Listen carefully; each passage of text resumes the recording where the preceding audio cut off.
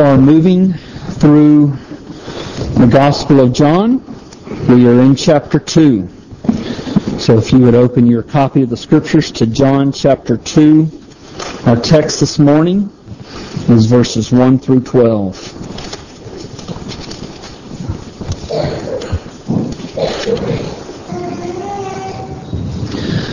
On the third day, there was a wedding at Cana in Galilee, and the mother of Jesus was there. Jesus also was invited to the wedding with his disciples.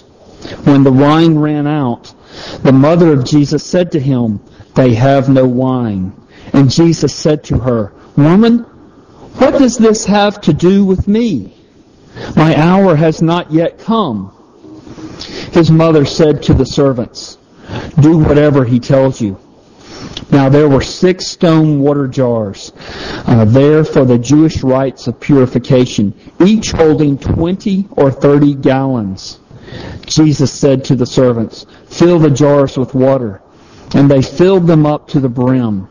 And he said to them, "Now draw some out and take it to the master of the feast." So they took it. When the master of the feast tasted the water, now become wine, and did not know where it came from, though the servants who had drawn the water knew, the master of the feast called the bridegroom and said to him, "Everyone saves the good wine first, and when people have drunk freely, then the poor wine. But you have kept the good wine until now." This, the first of his signs, Jesus did at Cana in Galilee, and manifested his glory, and his disciples believed in him. After this, he went down to Capernaum with his mother and his brothers and his disciples, and they stayed there for a few days. Let's pray. Father, as we have read your word, and as I seek to proclaim it faithfully, help us to see the Lord Jesus Christ, the transformer of souls, he who will transform our lowly bodies to make it like his at the final resurrection, when he sets all things in their proper order underneath his feet. We ask in his name, amen. The Greek word for wine, alcoholic fermented wine, is the word oinos. And the word for wine here in John chapter 2 is oinos. In other words, there's no question that here at this wedding in Cana of Galilee that Jesus made alcoholic fermented wine. One has to twist the Scripture to suggest otherwise. Unfortunately, it does not stop people from claiming that Jesus only made grape juice and not wine. But he made wine. It is shocking how commonly people distort God's Word to support their preconceived ideas. It's shocking how easily people do it. And so I want to remind you, the Bible is God's Word. It is God's inerrant, inspired, and authoritative Word. God rules us by His Word. And so we must never stand over it as if we have the right to distort it for our own purposes. That being said, with a reminder that we are looking at God's Word, let's examine the text together. Verse 1 begins by saying it was the third day. Presumably this is the third day since Jesus arrived in Galilee. And so you will remember that Jesus met Andrew and Peter while he was down by the Jordan River. And then this would have been 5 days earlier. And then he came up to Galilee. There he met Philip and Nathanael. So he's been with Andrew and Philip for 5 days, with Philip and Nathanael for 4 days. These new disciples have left everything to follow Jesus. And so they're just getting to know him, even though, of course, Jesus had known them since before the foundation of the world. I'm assuming that Jesus left the Jordan River area where John was baptizing and headed up to Galilee specifically to attend this wedding that is described in our passage. So Jesus' disciples are with him, and by necessity, they were invited with him at the very last moment. So verses 1 and 2, on the third day there was a wedding at Cana in Galilee, and the mother of Jesus was there. Jesus also was invited to the wedding with his disciples. The wedding is obviously for a close relative of Jesus or a friend, a close family friend, because Mary is serving as the banquet attendant. Mary, of course, being Jesus' mother, she seems to be responsible for providing the food and drinks. And so she's become very stressed because they have run out of wine. It'd be like running out of hors d'oeuvres before everybody's been through the serving line the first time. It could be potentially very embarrassing. So she came up to Jesus and she says to him, they have run out of wine. Now, why did Mary come to Jesus and tell him that they've run out of wine? Well, maybe she's blaming him for running out of wine since he has these 4 other guests that have been invited with him at the last moment. I don't think that's the case. In fact, I know that is not the case. So then maybe she wanted Jesus to go organize the servants, send the servants out to a neighbor's house or to the market to find some wine. Well, again, this is possible, but I doubt it. I think actually, it seems to me that Mary believed that Jesus could take care of it by some other way other than by natural means. And I say this because of the surprising response that Jesus gave to her. Look at verse 4. And Jesus said to her, "Woman, what does this have to do with me? My hour has not yet come." It appears to me that Jesus is telling her that it was not yet time for him to reveal his messianic identity by performing miracles. That seems to be that's the best thing that I could see. The commentators seem to confirm that. Jesus' response is not only surprising because it sounds like she's asking him to do a miracle, but also is surprising because of the way he addresses her. This word, woman, might throw us just a bit. He wasn't being rude. Woman, what does this have to do with me? That's not what he's doing, but rather, the Greek word could be used as a very affectionate title in Jewish culture. The Greek word is gune. I would not recommend that any of you address your mothers as gune. It sounds a little like goon. It might not convey the intended affection, especially with Mother's Day coming up and you tell your mother, "Happy Gune Day." It would kind of probably get you in more trouble than affection. Also, Jesus' response is surprising because he seems like he doesn't want to obey her. So what is he saying by telling her essentially no? I think Jesus is telling Mary that it was not his purpose in living here on earth to cater weddings. His purpose was so important. His purpose in being here on earth was so focused that he was unwilling to be distracted. And we know Jesus' purpose. I was just talking with the children about it a few moments ago. Jesus came here not to be served, but to serve and give his life as a ransom for many. He came to seek and to save the lost. In other words, Although providing wine for a wedding feast to relieve his mother's stress was a good thing, he was unwilling to be distracted from the best and most important thing that he was called here to do. I love Mary's response, verse 5. She ignored his protest and pulled parental rank. This is very instructive for us, especially for our children, because we see that Jesus obeyed his parents.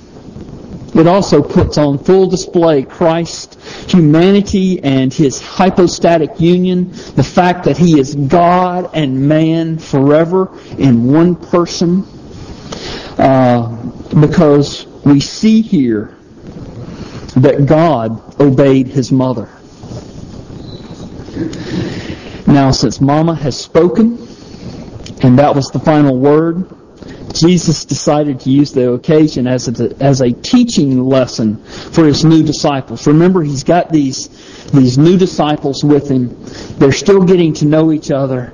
They know him to be the Messiah. They know him to be the Son of God. Nathanael has already confessed this, and Jesus confirmed his confession.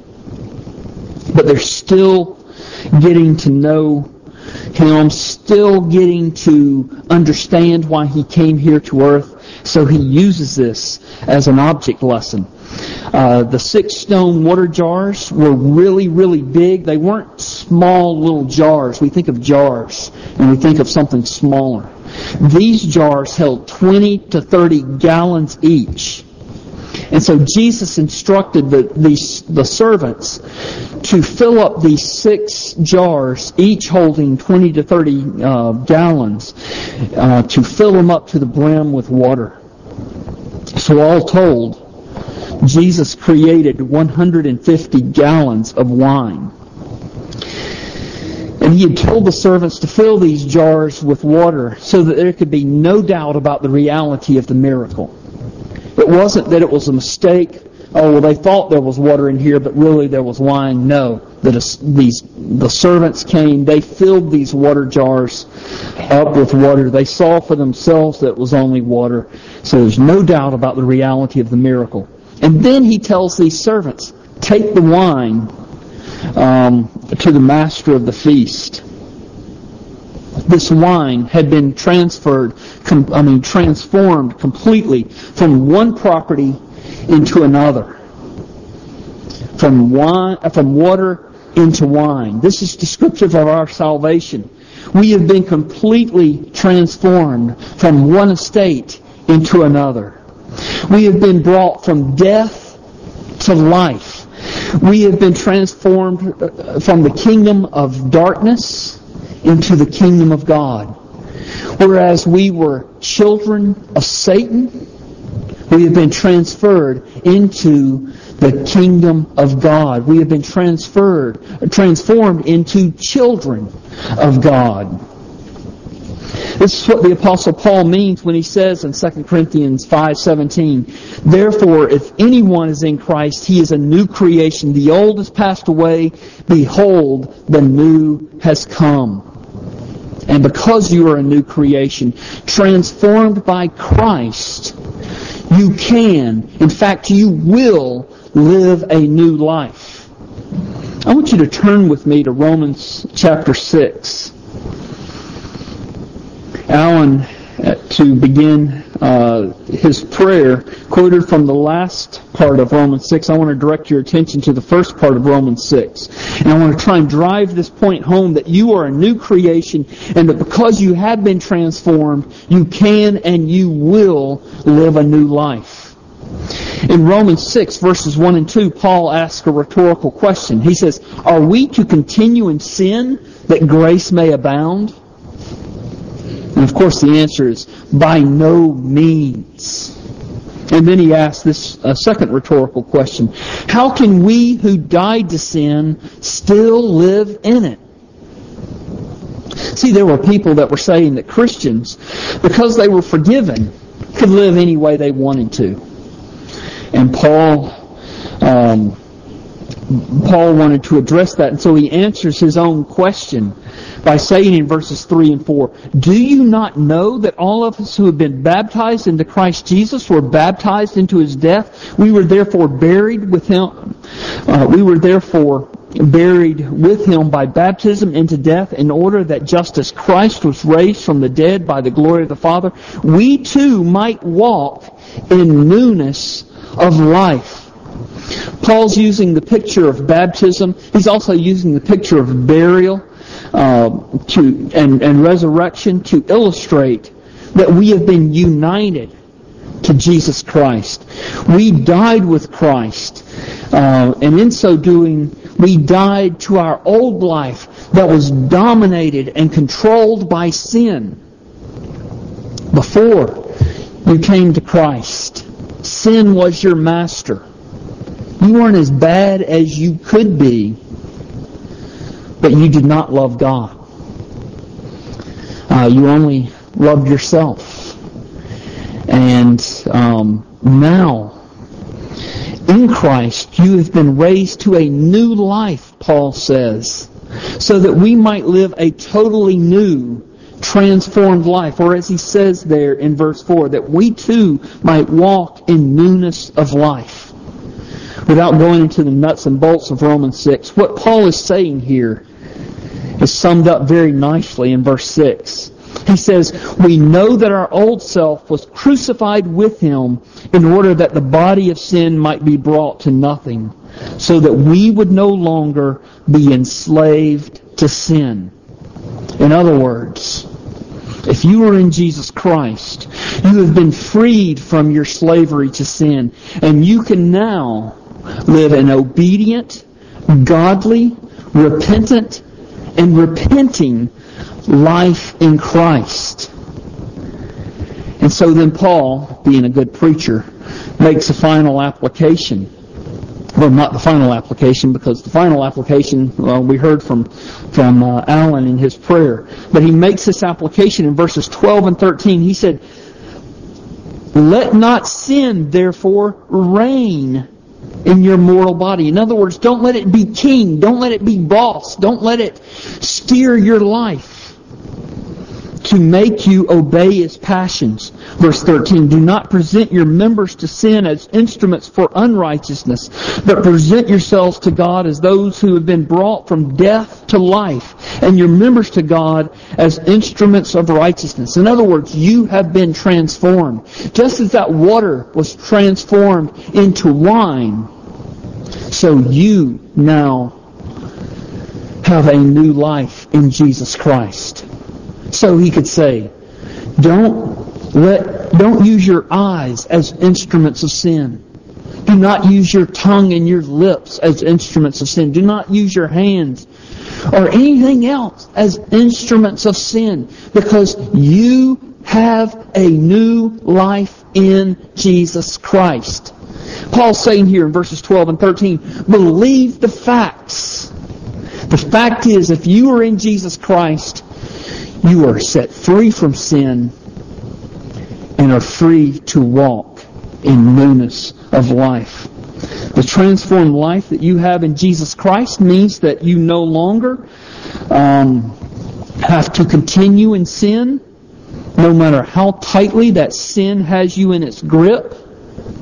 In fact, because you have a new life in Jesus Christ, it is unnatural for you to love sin. It is unnatural for you to offer yourself as an instrument of sin. You are going against your new nature that you have in Jesus Christ. You're still a sinner. We still have the flesh, but you have a new nature in Jesus Christ. In other words, for you to live in sin is not just an inconsistency, but it is a contradiction in terms. Have you ever heard of a dog meowing or a cat barking? It's unnatural. And so it is unnatural for a Christian who has been transformed from death to life, from being a child of Satan into a child of God, to love and continue in sin. You have been transformed in Jesus Christ.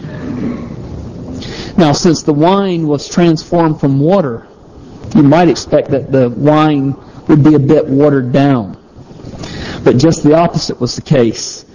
In fact, and I'm going back to John chapter 2 here.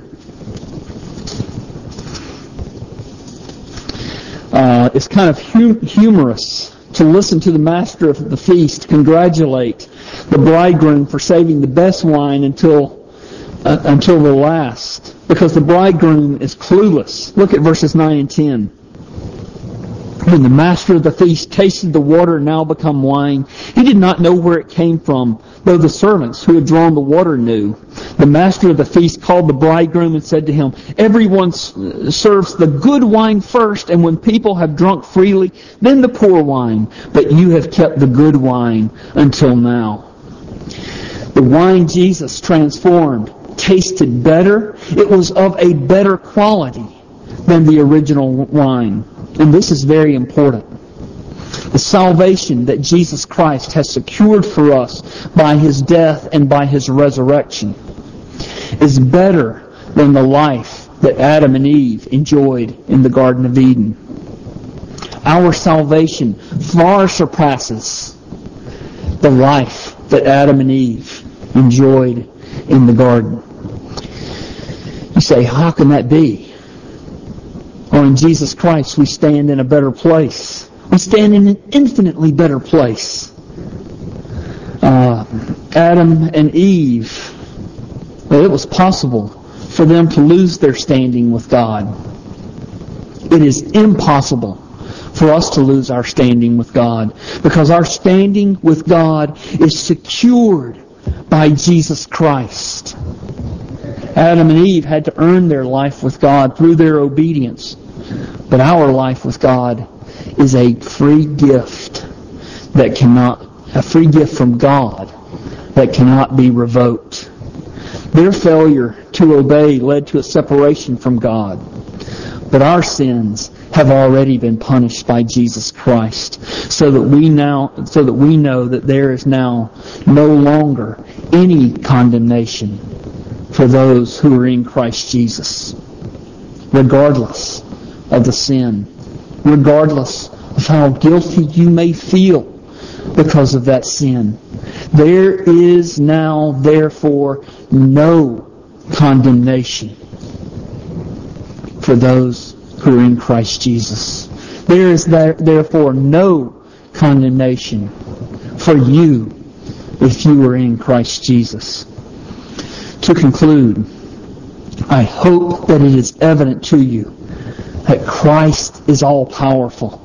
Just as He transformed that ordinary water into the finest quality of wine, so He is able to transform everyone here in this room. No matter how deeply rooted your sin, no matter how many times you have failed, no matter how great your sin, Christ is all-powerful. And Christ came not to be served, but to serve and give His life as a ransom for many. He came just as He transformed that water into wine to transform us, to transform you. This first miracle that He did in Cana of Galilee, verse 11 says, it manifested His glory, and His disciples believed in Him.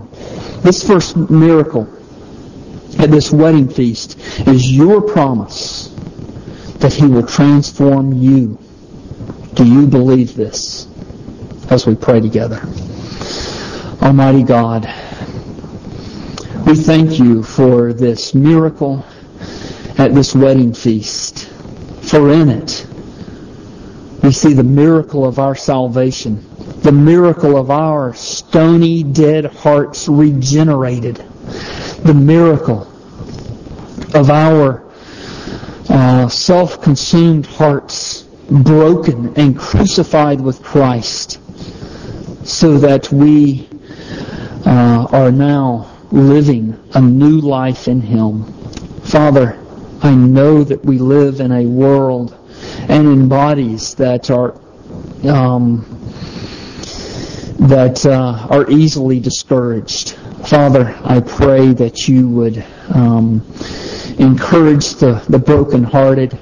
Father, I pray that you would remind us that through the grace of repentance, that you will transform us, change us, and make us more and more like Jesus Christ our Lord. We pray in His name.